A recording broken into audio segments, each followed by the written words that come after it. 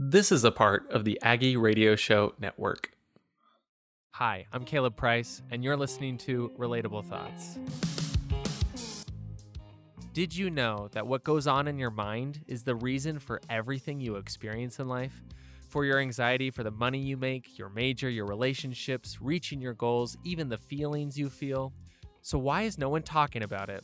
As a college student, a Latter-day Saint, and a certified life coach, I'm speaking up and talking about our thoughts and teaching you how to manage your mind. Because the secret is, you aren't alone in what you think. Your thoughts are totally relatable.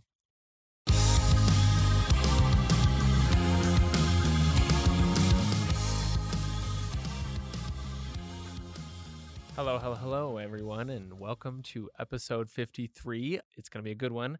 I'm going to make it quick because today I have a special guest on with me. I'm doing an interview, and I'm planning on probably doing interviews every other week or so often, depending on what I decide, really. Interviewing people just like you, college students, young people, people that are trying new things, always asking this question of what has impacted you the most in your life that you would share with other people. So I hope today's a good one. Basically, we deep dive into some of the basics that we talk about on the podcast when it comes to our thoughts and how it influences everything, how we perceive the world and whatnot. Even if the language we use and we kind of go a little, even if it's a little deep at times, I promise you're going to get something out of this. I just want to reiterate that my giveaway is still happening for the podcast. So if you love listening to this podcast and haven't left a review on Apple Podcasts, please do so. I would so appreciate that. Plus, you have the chance of winning $52 on Amazon, this Amazon gift card that I'm providing. The giveaway ends next Friday, March 11th. So be on top of that. Go and follow me on Instagram, like that post where I talk about the giveaway, and then go and leave a review, and then you'll get entered in the giveaway, and I'll announce those winners. So that's what I have for you today. I think we're going to launch straight into it. Just be prepared that I have some big things coming up if you are interested in getting coached, because the things that we talk about are amazing, and I'm so glad I get to share and help you guys as well. But I just want to continue to reiterate that over and time again, I've been reminded this week that while these things are amazing to listen and hear about, and they do impact you, and I know that they can change you, the change is 10 or even 100 times more applicable, more personal, and more powerful when you experience it one-on-one with a coach. And so that's why I offer a free coaching session. Just for 30 minutes of your time, we can dive deep into what's really bothering you, what are you avoiding, how can you achieve the most successful thing that you want to? How can you blow your dreams out of the water, basically? We can dive into any of it, and I'd love to be your coach. Anyway, that's what I have for you. On to the interview.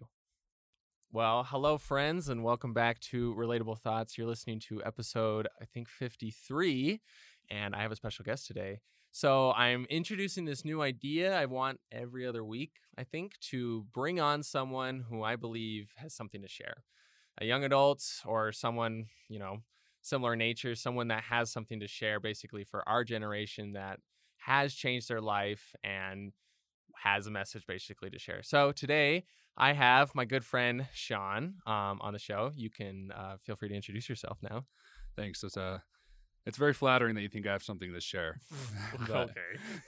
Yeah, I'm excited to do this. I've never done a podcast like this before. It should be fun. Yeah, no, it's always a good experience, and I love it. I hope you guys enjoy something from it. If not, me and Sean are just going to have an awesome conversation, and you're going to get to listen to it. So, I mean, technically, they don't have to listen to it. They could turn it off. They could at any time. But that would be bad for ratings, right? Yeah, we're not doing that. Anyway. Okay, Sean. So we were talking and we're like, well, how do we want to phrase this? How do we want to go through everything? And we're just like, you know what? We're going to word vomit. That's the way to get this out, basically. So Sean, who are you? Why should we care? And what do you have to say, basically? Okay. Well, my name's Sean Jones. I'll start there. That's who I am. I'm an engineering student up here at USU. Studying computer engineering with a minor in mathematics and computer science. As far as professional success, I recently launched a satellite. It's been one of the most successful CubeSats to date. Yeah, that's like a huge success, honestly. I hear Yeah. about it at least, so I'm like, it's awesome. Yeah, it was an incredible opportunity. Awesome team. We had a great leader too that helped us out. So it was a really incredible experience. As far as why you should listen to me, well, take what I say, and if it works, you should listen to me, and if it doesn't, don't use it. Yeah, love it. Yeah. So what I want to talk about today is, I guess we premise this. In my free time, I like to listen to psychology lectures on YouTube and evolutionary lectures and neurochemistry lecture. And then basically, instead of having social media, I hide myself in my room and listen to lectures for fun. Yeah, it's pretty bad. I'm a nerd. But I want to share some of the things that I've been seeing across what I've been learning. And so, especially with like mental health, because I've struggled with depression since I was about 14 years old. I've had anxiety on and off, and also had some PTSD when I came home from the mission. And just really because of that and some major concussions I've had to make a habit of studying how my brain works. And so maybe just share some insights that I found about kind of how I work, and hopefully it can help some other people too. Totally. And I'm really interested now to listen, basically. I think you're better. I mean, you listen to lectures. I do social media. And so, I mean, like, I think that's awesome, honestly. Yeah. And hey, social media is great. I don't have anything against it. Anyways, we'll get into something else. Yeah, we'll get into it. Let's talk about some actual science here. Yeah, let's talk about it. So one thing that it's kind of been on my mind a lot lately is this idea of heuristics. And so to define the word, a heuristic is a mental shortcut you build. For example, when you jump in your car every day, you don't see all the moving parts of a car, right? Mm-hmm. You see a car, right? When you look at a cup on the table, that cup can be 100 different shapes. It can have 100 different logos on it, different colors, different sizes. That cup is still a cup in your mind. And that's really want to start is these heuristics are so powerful that they affect how we see things. We see things for their utility, not for the actual object they are. Mm. That's why everyone can have a different looking phone and you always see a cell phone, right? You can put two things that objectively speaking are different, but our mind will perceive them as the same. Mm-hmm. So how this works is when you're a child, right, you see these babies, they play with everything. They put it in their mouth, they look at it, and like one thing like a fork or a ball or something that's really normal to us is fascinating to them. And it's because they're literally seeing more than we're seeing, right? They start to pull this apart. They start to look for the utilities of it, and they start to experiment with it. And then their brain is just tracking. It's in the state of tracking, trying to see what this object can be used for. And as time goes on, we build up thousands and millions of these in our mind. What's really interesting about these heuristics is they're actually neural pathways. It's more than just like a thought process. They're actually built into the structure of our brain. That's interesting. Yeah, I don't know. It's like blowing my mind a little bit. Because I mean, like, I obviously understand that, but it's like fascinating to like think about, like, I mean, I think about, like, I don't know, a computer, like how different is like every single computer and all the workings on the inside. Yet when you look at it, you're like, oh, I know what the purpose of this is. I know the utility of it, all that's available basically. But I'm not thinking about each individual component to all these things and whatnot, how to operate it. I even think about like, is like a heuristic would be similar to like when you like drive to work basically, and you sometimes like you don't think about the directions to get there. You don't think about like these are everything I have to do in the car to get there. It's just like I got to get to work. Boom, I'm at work. Like it's just done. Yeah. So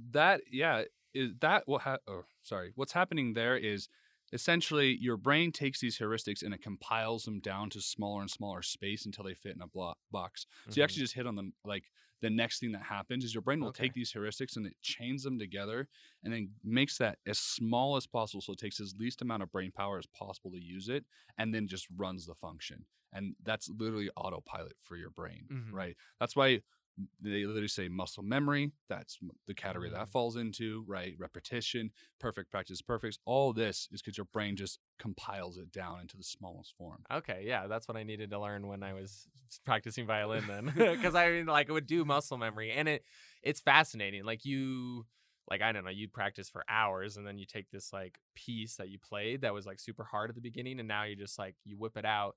You're not thinking about it. You're now thinking about more the expression and like, what do you want to say with the piece rather than like put finger one right on this note and put finger two, because that would take forever and you wouldn't be able to move fast enough. Exactly. And I think that just highlights the first point that I kind of want to talk about is if you're struggling with your life, right? If you're having problems, look at the little things that you're doing that are being compiled down smaller and smaller, right? Maybe you're eating a bunch of junk food. I totally do. I had a candy bar before I came here. And I kind of regret candy bars. but maybe that's what you're doing, right? Like you eat a candy bar before you go to school every day, and you just feel a little bit worse, and so that's getting compiled into the rest of your day. It's getting compressed into the rest of it. Or like, for example, when you play basketball, right? Maybe you're letting one of your thumbs get into the shot just a little bit. You don't even notice it, but because you've allowed a bad habit to slip in, right? It's completely throwing off the rest of your game. And it gets just thrown into the autopilot. So you don't even notice it. Like I'm thinking about like sometimes when I go to bed, like I'm like, oh, like I'll entertain myself and like watch, I don't know, a Netflix Seinfeld episode or something like that because it's really easy. It's fun and entertaining. But I notice that like affects my sleep. I don't get as much because obviously like that's 30 minutes. And so it's just like, but it's basically like autopilot. I get home and I'm going to bed, like boom, turn it on. And then I don't even recognize it as something that could be having this effect just by one small little thing, basically. Yeah, exactly. And what's also interesting about this is, like you said, you don't realize it's having a small effect, but you're like, well, I go home after school. And so what's interesting about our brains is a lot of us think of our brains or ourself as like a singular entity. I don't think that's true, because if it was true, if I was one person, then it would be really easy for me to change. You know what I'm saying? If I was just like one thing, I'd have 100% control, but we don't. We don't even have control over our heart and our lungs, right? We don't have control over how fast our body heals. We don't have control over like some of these bad habits we're trying to kick, right?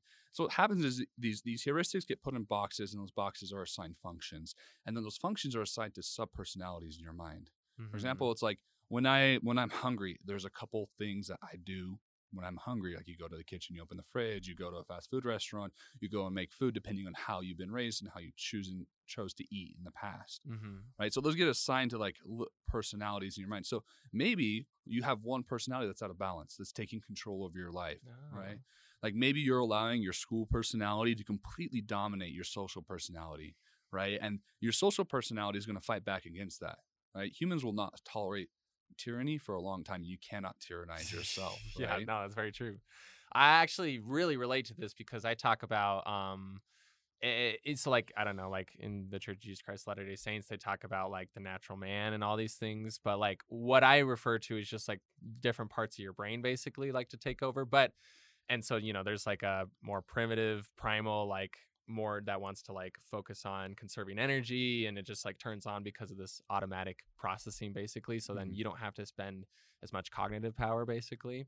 But I like this idea of even just like sub personality subsets. I mean, this is all, it's very computer sciencey. If you're like a computer scientist at all, you're like, oh, I get a lot of this. But like just idea of just like, oh, let me put on this like personality set because this is the personality set that's going to take care of me, provide for me in this moment. So like you said, for hungry, like, well, like when I feel hungry, you get that signal kind of like from your body, that sensation automatically that kind of triggers, I'd say, like some things in your brain to be like, oh, well, here are the actions that need to take place. Like go get food, go do this. This is can't be interrupted by other people basically and whatnot. But maybe that's inadvertently having like an effect that we aren't aware of upon I guess the other moving parts in our life. Exactly.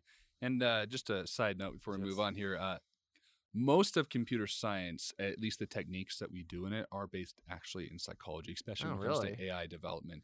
Yeah, this problem perception is a huge problem, but we won't get into that today. Okay. Well, I guess that kind of makes sense because, like, you know, our brain is the ultimate processor, and so if computers are simply just processing, then like it would make sense to emulate that. Exactly. Okay. Yeah, and that's actually what a neural network does is it takes information in and then looks for outputs, which is what our brain does as well. Oh, it's super cool. Very interesting. Yeah.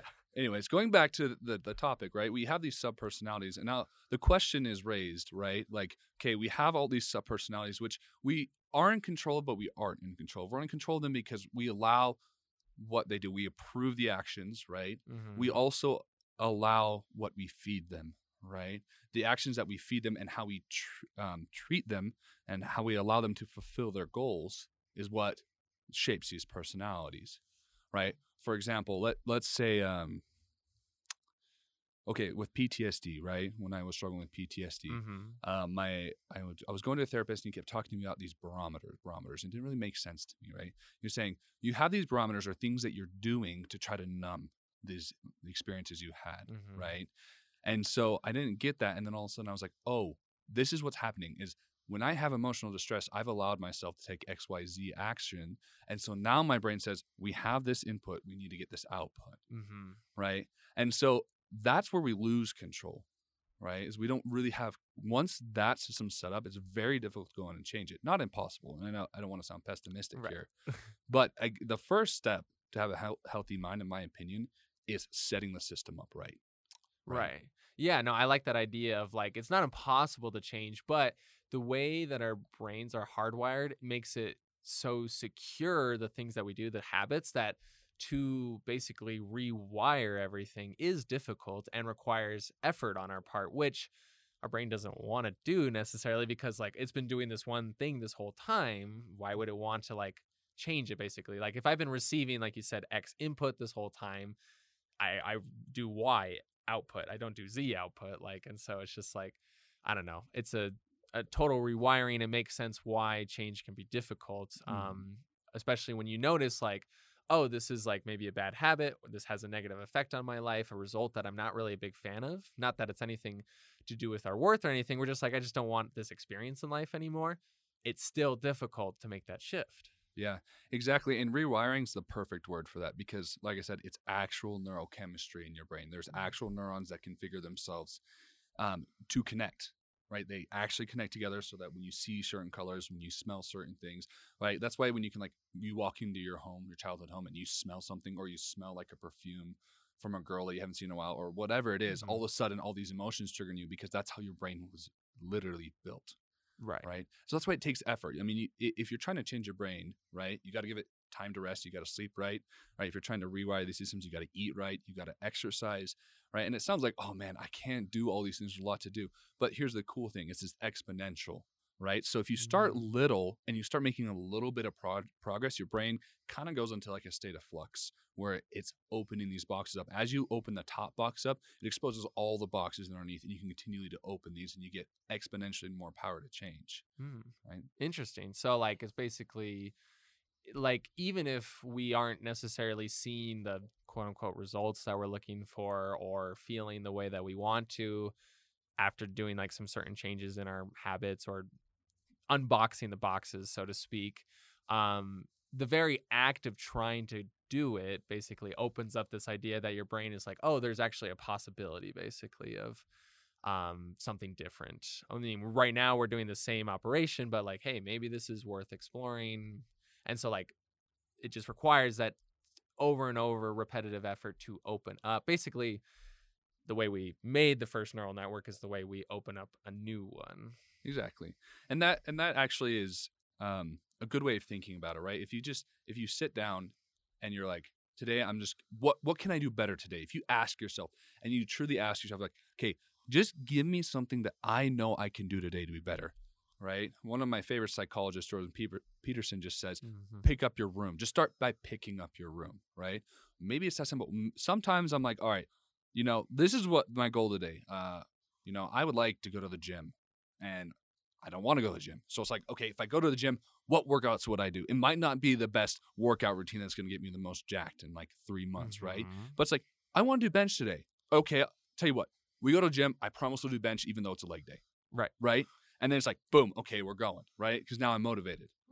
And that kind of relates back to this question of what is self, right? Like, what are we? If there's a bunch of sub-personality, there's all these things going on in our subconscious, right? There's all these perceptions that are affecting us. What are we?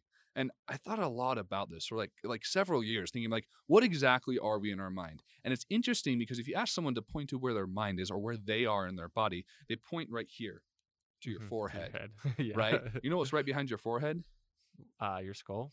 That yes. By your brain, I'm guessing. Well, it's actually the conscious mind, Okay, yeah. right? So the conscious mind sits on the top here, and underneath it sits the logical mind, the language processing, and underneath that sits the emotional processing. Correct, yeah. Right? And going through those two minds is what creates going through the language and then through the logical is what creates these sub-personalities. It comes into the conscious mind, and the conscious mind makes the decisions on it. Right.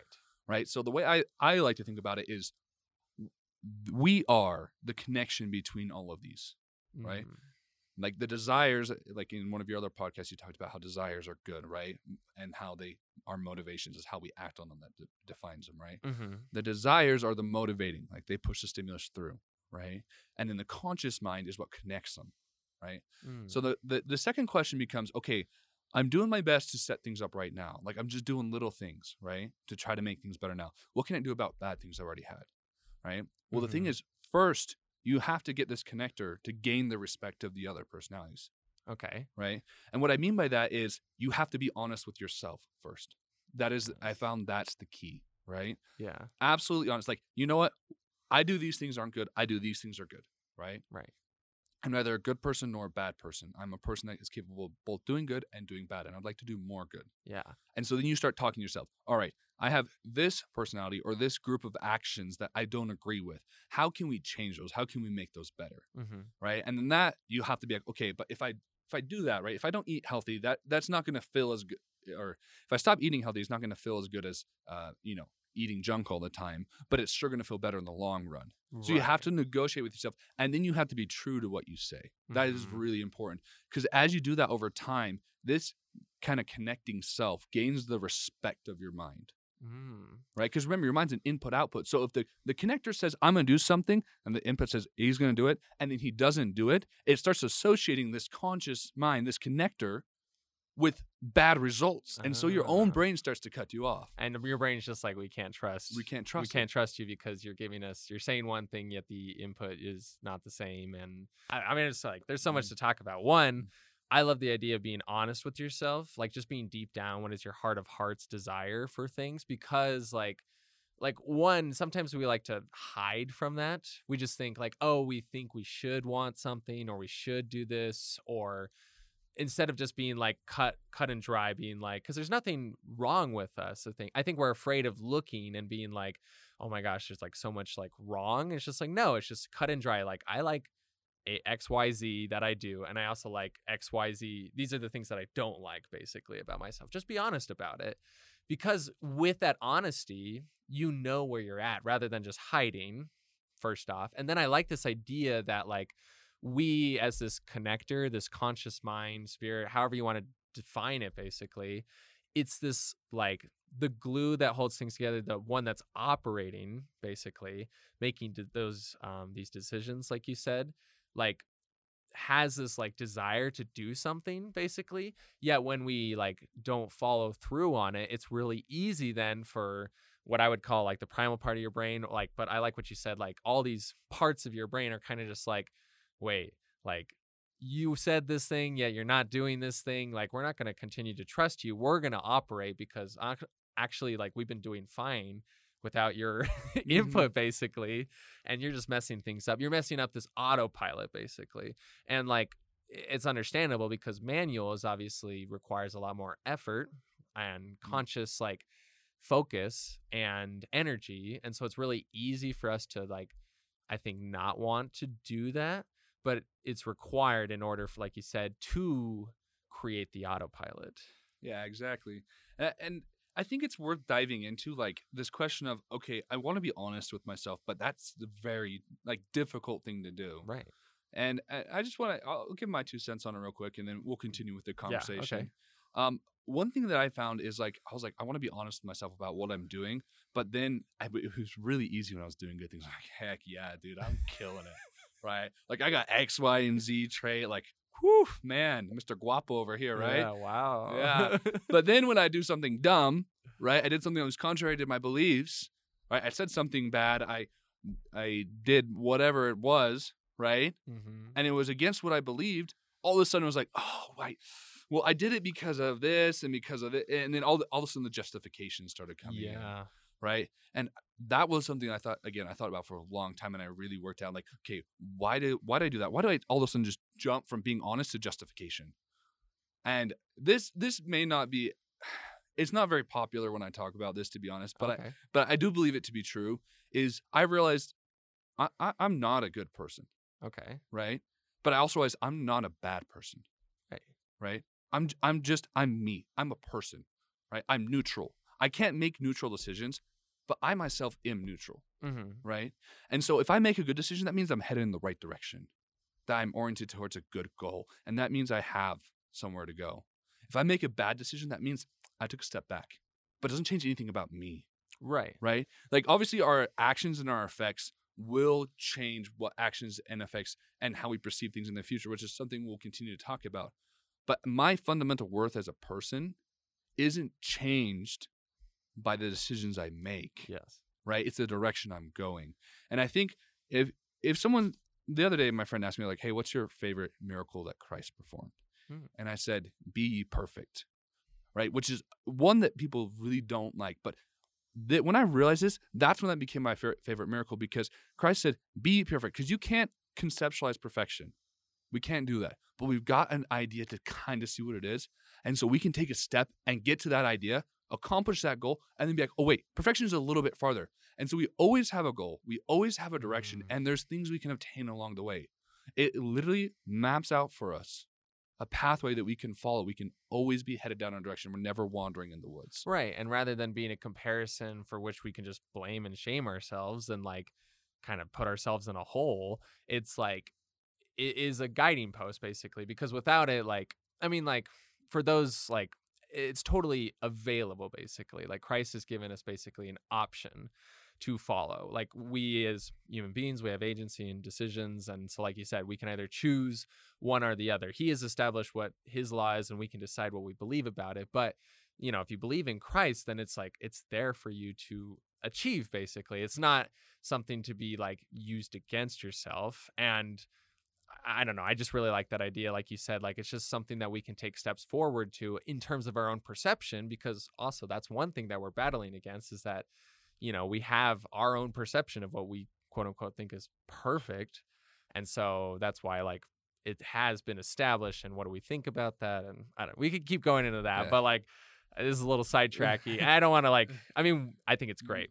And so Yeah. if you have anything else to say about it, but No, just whatever it is you believe, take steps for that gradually, right? Yeah. Even if you don't believe in Christ, you have some kind of perception of what an ideal person would be and continue to move towards that. right. Just keep taking little steps and then recognize the progress you make along the way. Right. It's about living up to this idea of potential. Mhm. I think whatever you visualize that to be.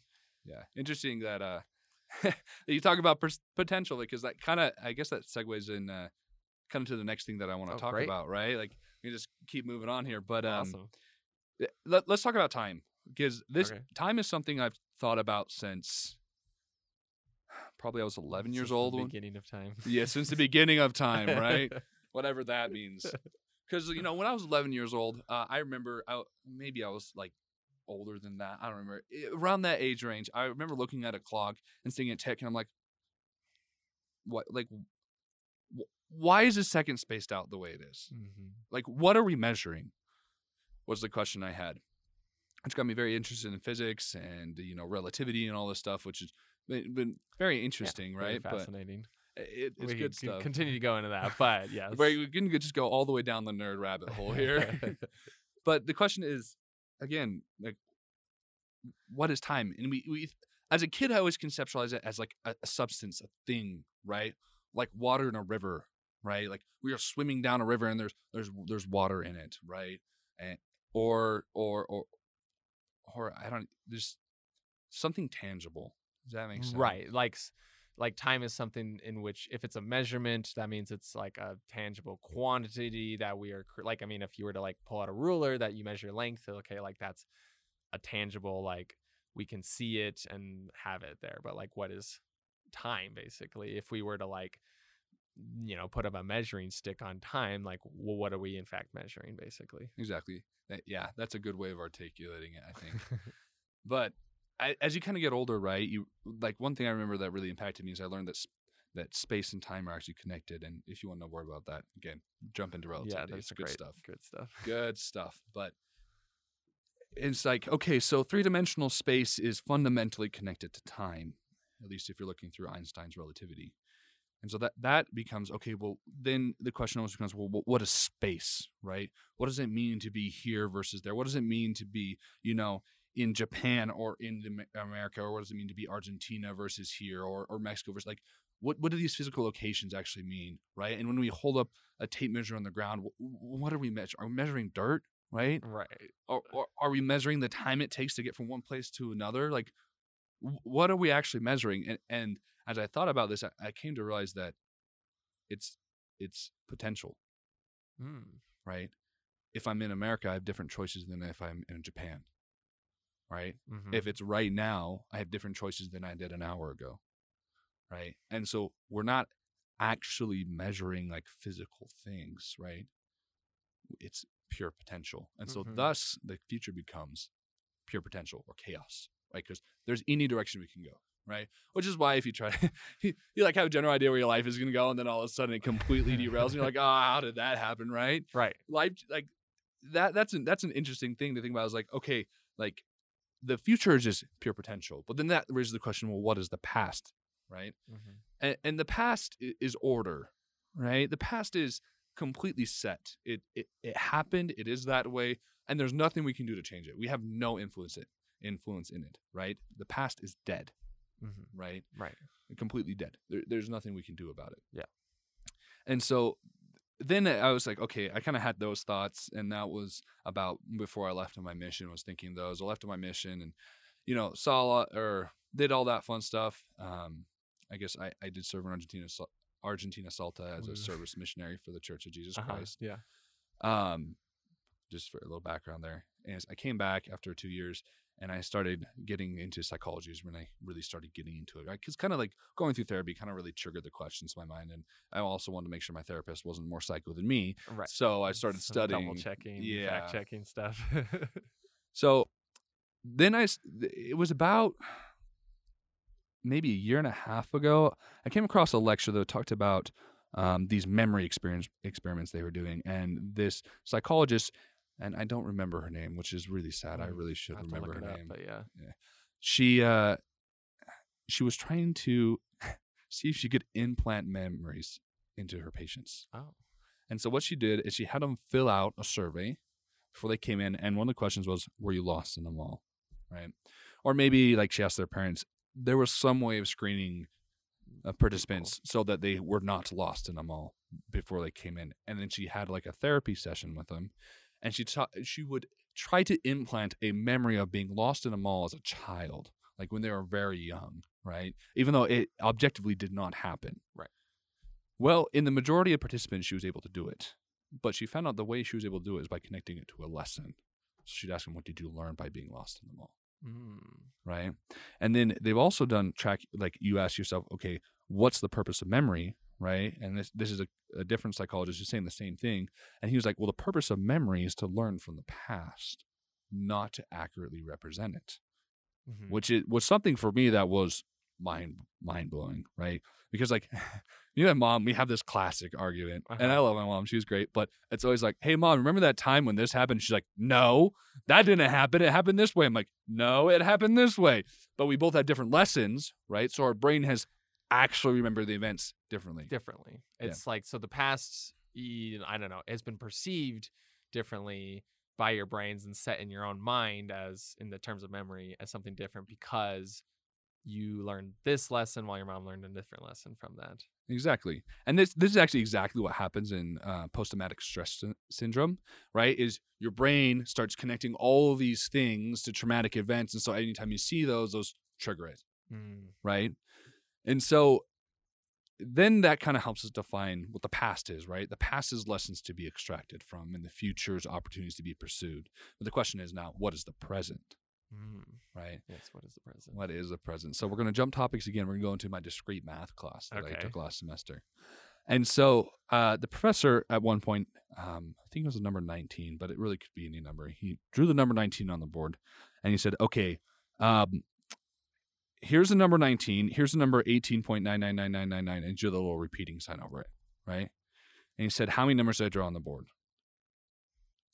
And we said, well, 2, duh. Yeah. And he said, no. And I said, why not? He said, well, give me a number that's in between 18.999 repeating and 19, right? Find a distance between those two, like a measurable distance between those two numbers. Right.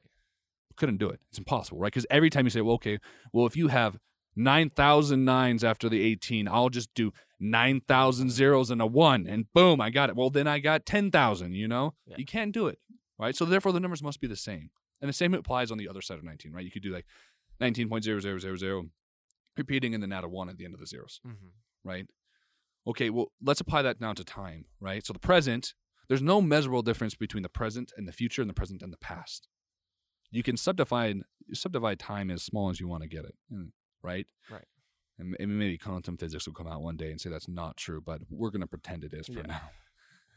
So we can subdivide it into infinitesimally small pieces, which therefore means that the immediate past and the immediate future are part of the present. Right. Right, which means we exist in the intersection between order and chaos. Right. So that asks the question, okay, what are we doing then? In this moment, what am I doing? Well, I guess the logical question is you are sacrificing the potential of the future for the lessons of the past. You're sacrificing your current self for something to be learned, right? For states to be gained, right? If I jump in the car and I drive 2.5 hours, that ain't very fun, right? But 2 hours later, I'm in a different place. Maybe I'm with my family, right? Right. Or maybe, I don't know, I drove to St. George. It isn't quite 2 hours away, but whatever it is, right? Yeah. And so I've sacrificed my current state to gain future ones. And I think this goes all the way back to what we were talking about at the beginning about opening the box. Is you open the box, you're sacrificing your current self. You ain't going to learn nothing just by opening it. But you are going to allow yourself to continually progress, and you're going to set yourself up for future success. Right. And so I think this is probably my third point is realize what you're doing in every moment, right? Every decision you make affects the potential you have in the future, right? And that's really what time is. It's more like an ocean, right? It's more like a map. You choose to go down different paths, and those paths affect what you can choose next, right? And so as we do that, right, we can say, again, I need a goal, I need something to work towards, and make the small decisions now that matter, right? Right, that'll make it available basically to get to that future destination you're talking about. So like the way I understand it, like, you know, if the future is chaos basically, and you're like weaving, like you have all these paths in terms of like a map basically, like, well, what are you doing today that is, like you said, sacrificing for that future potential because of lessons that you've already learned basically? Because in the past, you've already traversed certain paths. You're already aware of these sort of outcomes that come from this. You're like, well, do I want to repeat that, or do I want something different? And so then it comes back to that battle that you might have between like the cognitive, conscious mind versus the rest of your, you know, connecting brain, basically. Like, because sometimes your connecting brain's going to rebel and going to be like, well, we don't want to do this. Like, we don't want to put in this effort for like, I don't know, like, let's say like wanting to do better on a test basically. You're like, well, okay, like after some awareness, I recognize that like I can do better in terms of studying, I can do better in terms of what I do the night before, I can do better in terms of like maybe what I do with my friends basically, like leading up to an exam or something like that. I don't know, you evaluated it, and you're going to have that sort of battle basically, but then you can remind yourself, okay, like in the past this is what happened, and necessarily we didn't like it, it was like we're okay with it. We're not beating ourselves up in terms of regret, but we know that the future is completely available. I like that idea, especially of like, it's all available, basically. Like, obviously, like certain choices that we've made in the past might limit our future, but I believe that sometimes in terms of our brain, we put more limit than there actually is available, basically. Yeah, exactly. And I think you're getting right into it, is like, we're placing limits that don't need to be on ourselves. Like, obviously, there's physical limits. Like, yesterday I fell snowboarding, and now I've got a left shoulder that's dislocated. I can't move my arm, right? Right. Yeah, that's a physical limit, yeah, that right? happened, and you can't just be like, well, I'm going to use it. Or if you use it, you're going to hurt it even more, basically. And so, like, you recognize you pushed a physical limit, and it got dislocated. Exactly. And like the last thing I guess to say on that point is like nature doesn't care, right? It nature doesn't care that I was having a lot of fun on my board. It doesn't care that I really want to keep snowboarding. It doesn't care that I've got like a gymnastics class and now I can't type and I'm a coder, which is a big problem, right? That's a good point. Yeah. Yeah, but it only cares that when I jumped up on that box, I had my tail less than an inch out of position on my snowboard, right? It's brutal.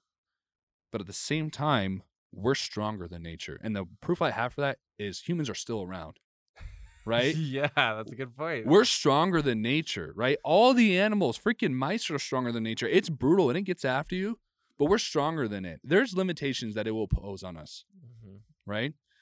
But I mean, gosh dang, we left our freaking planet, right? We went to the moon. We're going to Mars, right? Like, you are part of the most powerful race ever, right? Your potential literally reaches into the stars, right? There are limits that will be on you, but gosh dang it, find a way to beat them. Right. You're creative. You're strong, right? Maybe your strength is like you can just beat the problem over and over again. Maybe your strength is that you've got a creative solution. You're just going to find a way to just sneak under it, around it, right? Maybe you climb over it. It doesn't matter, right? If you weren't strong, your ancestors would have died out long before you got around, right? Everyone's not smart. Not everyone has the same IQ, right? And that's hard to say, but it really just is the fact. Right. But everyone's strong. At least they have the potential to be strong. And like, I think that like saying that like, sure, like there are physical limits as well as like natural characteristics that each human being has basically that might impose, like you said, these physical limits doesn't mean that they can, like you said, cannot be overcome in other ways. Like we cannot use nature's laws for our benefit rather than against us. And I would say that truly, honestly, it is truly the mental limit that is imposed the most when it comes to our future. Like, so the way I'm imagining it, I don't know why I'm imagining the future like as a bunch of noodles, and like there's a bunch of noodles everywhere, long noodles, just, and like you're at a table basically, and the present is you have this like, you know, like one of those lasagna like spinner things that like brings them together and like strains it or whatever. Like the present is all those paths come to that strainer basically, and then it's like set, it's ordered. So that chaos, that's the way I've been imagining. I'm like, how do I explain this? I don't know, but that's it. That is all available basically. The only thing that is limiting you from each path is basically your choices. You choose, that's the one I want, that's the one I want. Sometimes we are inadvertently doing this because, like you were talking about before, the mental heuristics of this autopilot, like we're just making choices without us really taking conscious effort of like, what are these choices leading to? And like, based on learning from the past, is this really the future that I'm looking forward to? What am I sacrificing today, though, in order to get a certain potential that is available in the future when it comes to time? Yeah, I like the pasta analogy. it's a good one. It probably tastes good too. But I like that because as you were saying that, I guess what I was thinking is like, as the noodles come in, oh boy. Anyways, so as they come in, it's a continual birth of potential and then simultaneously a death of potential. Right? Yes, the yes, present. yes, yes. So you sacrifice the potential you just got, but you also gain another one.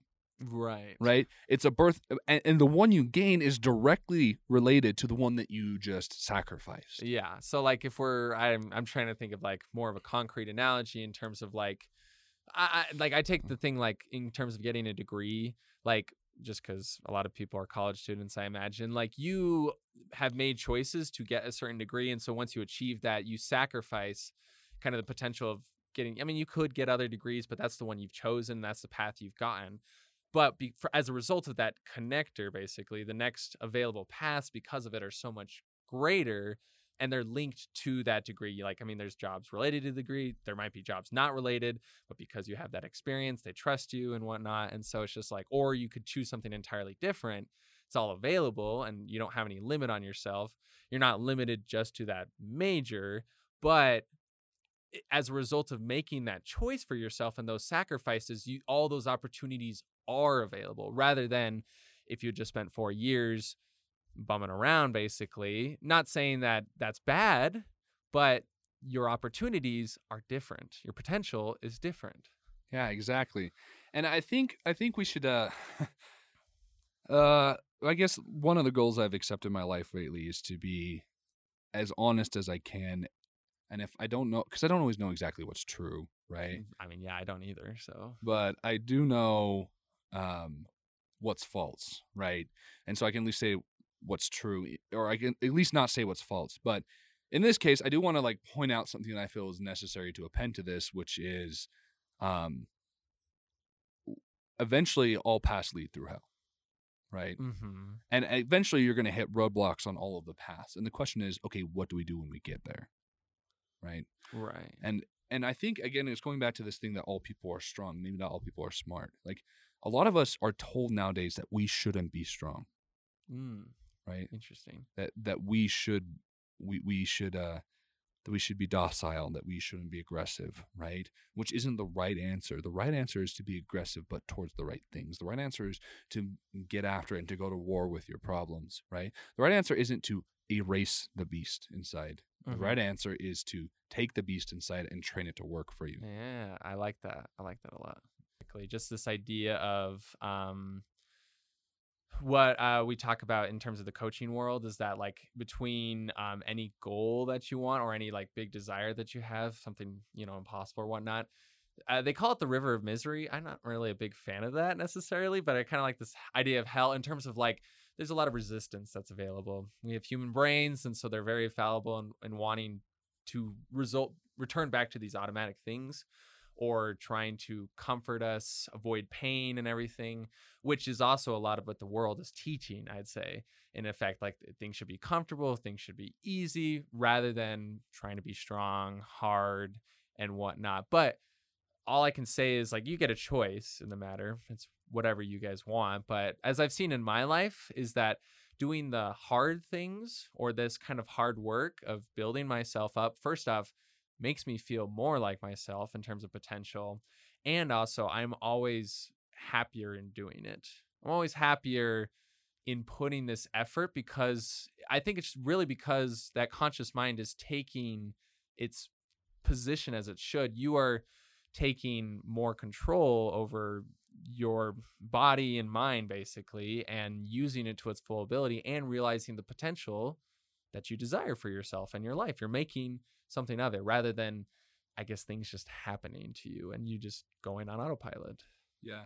And I guess wrapping this point up, it extends far beyond yourself too, Mm. right? It's not just you.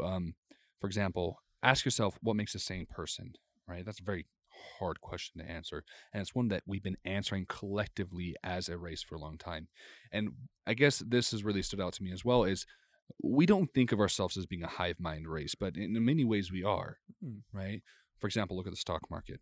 No one defines the price. Everyone defines the price, Mm. right? And Interesting. so as you do these things, right, you think, well, maybe I'm not, like you think I'm not worth this fight. This is a lot of work. It's painful, right? Like Sean's up here telling me like, man, basically I'm screwed. And the only way through it is a lot of hard work and suffering, right? But then you think, well, it's not about that, right? It's not about me. It's about all the people who came before me and all the people who sacrificed so I could be here right now. Right. It's about all the people who are going to come after me, and my sacrifice is going to make their life better. Like, as you improve, as you start to solve these problems, everyone around you will start to solve them too because they'll pick up subconscious cues. Like, literally, 90% of communication is body language. Mhm. They will pick up what you're doing. They'll see your strength. You won't even realize it, but your fight will strengthen everyone else around you. So honestly, this is brutal to say, but it's selfish to think like that. It really is. And I felt like that for years, right? Like, oh, I'm not worth the fight. Like, whatever. I'll do my best to help other people, but like for myself, I'm not worth it. That's selfish and wrong, Mhm. right? Because you're bringing everyone down around you when you think that. Wow. Yeah, I love that.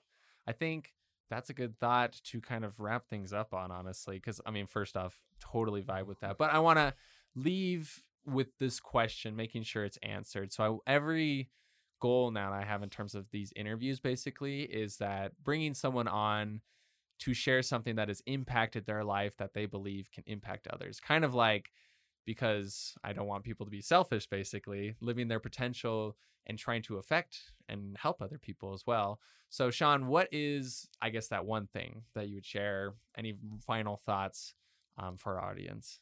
Yeah. I've heard it said that evolution is best defined as nature's way of coming up, or a competition of perceptions is the way to say it, right? And your brain is capable of evolution. There's studies of this. And so allow new perceptions to come into your life, allow new ways of thinking, let yourself experiment, and let the best ones rise to the top. We're tough. Like, we've overcome a lot. You've overcome a lot. And honestly, the world is I've seen a lot of darkness in the world. Right? There's a reason why I had PTSD. I saw a lot of really horrible things, and good people make it worth it. So be a good person. Don't give up. Don't be a dark person. Be someone that brings light into the world. If we're going to solve the problems, we're going to really turn this crap around, it's going to start with you. And it's going to start with me. I love it. I can't say anything more. That was awesome. Thank you, Sean. Where can people find you if they want to find you, if they want to talk to you? I don't know if you said you're not really a social media person, but I don't know. Is there anywhere people can like look for you, email you? I don't know. I guess we can put my email on the podcast. Yeah, I don't know. I don't know if anyone is actually going to do it. I don't know if you want that, basically, but I don't know. I think Sean's a really great guy. I really respect him. And so, especially after this interaction, I always looked up to him in terms of philosophy and just big ideas. And I think I love this idea of being a light, because I think you are very much a light. And so appreciate you being on the podcast. Yeah, thanks. I appreciate what you do. You give opportunities to people to share. Yeah, that's good. And that's the goal of this. So hope you liked it. Stay tuned for more from me. And thank you, Sean. Thank you again. Muffin top out. Yeah.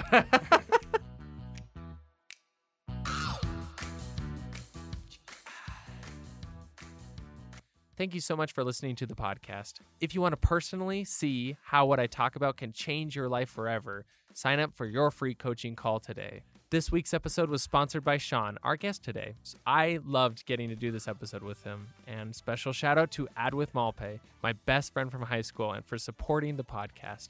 And to everyone, keep it spicy.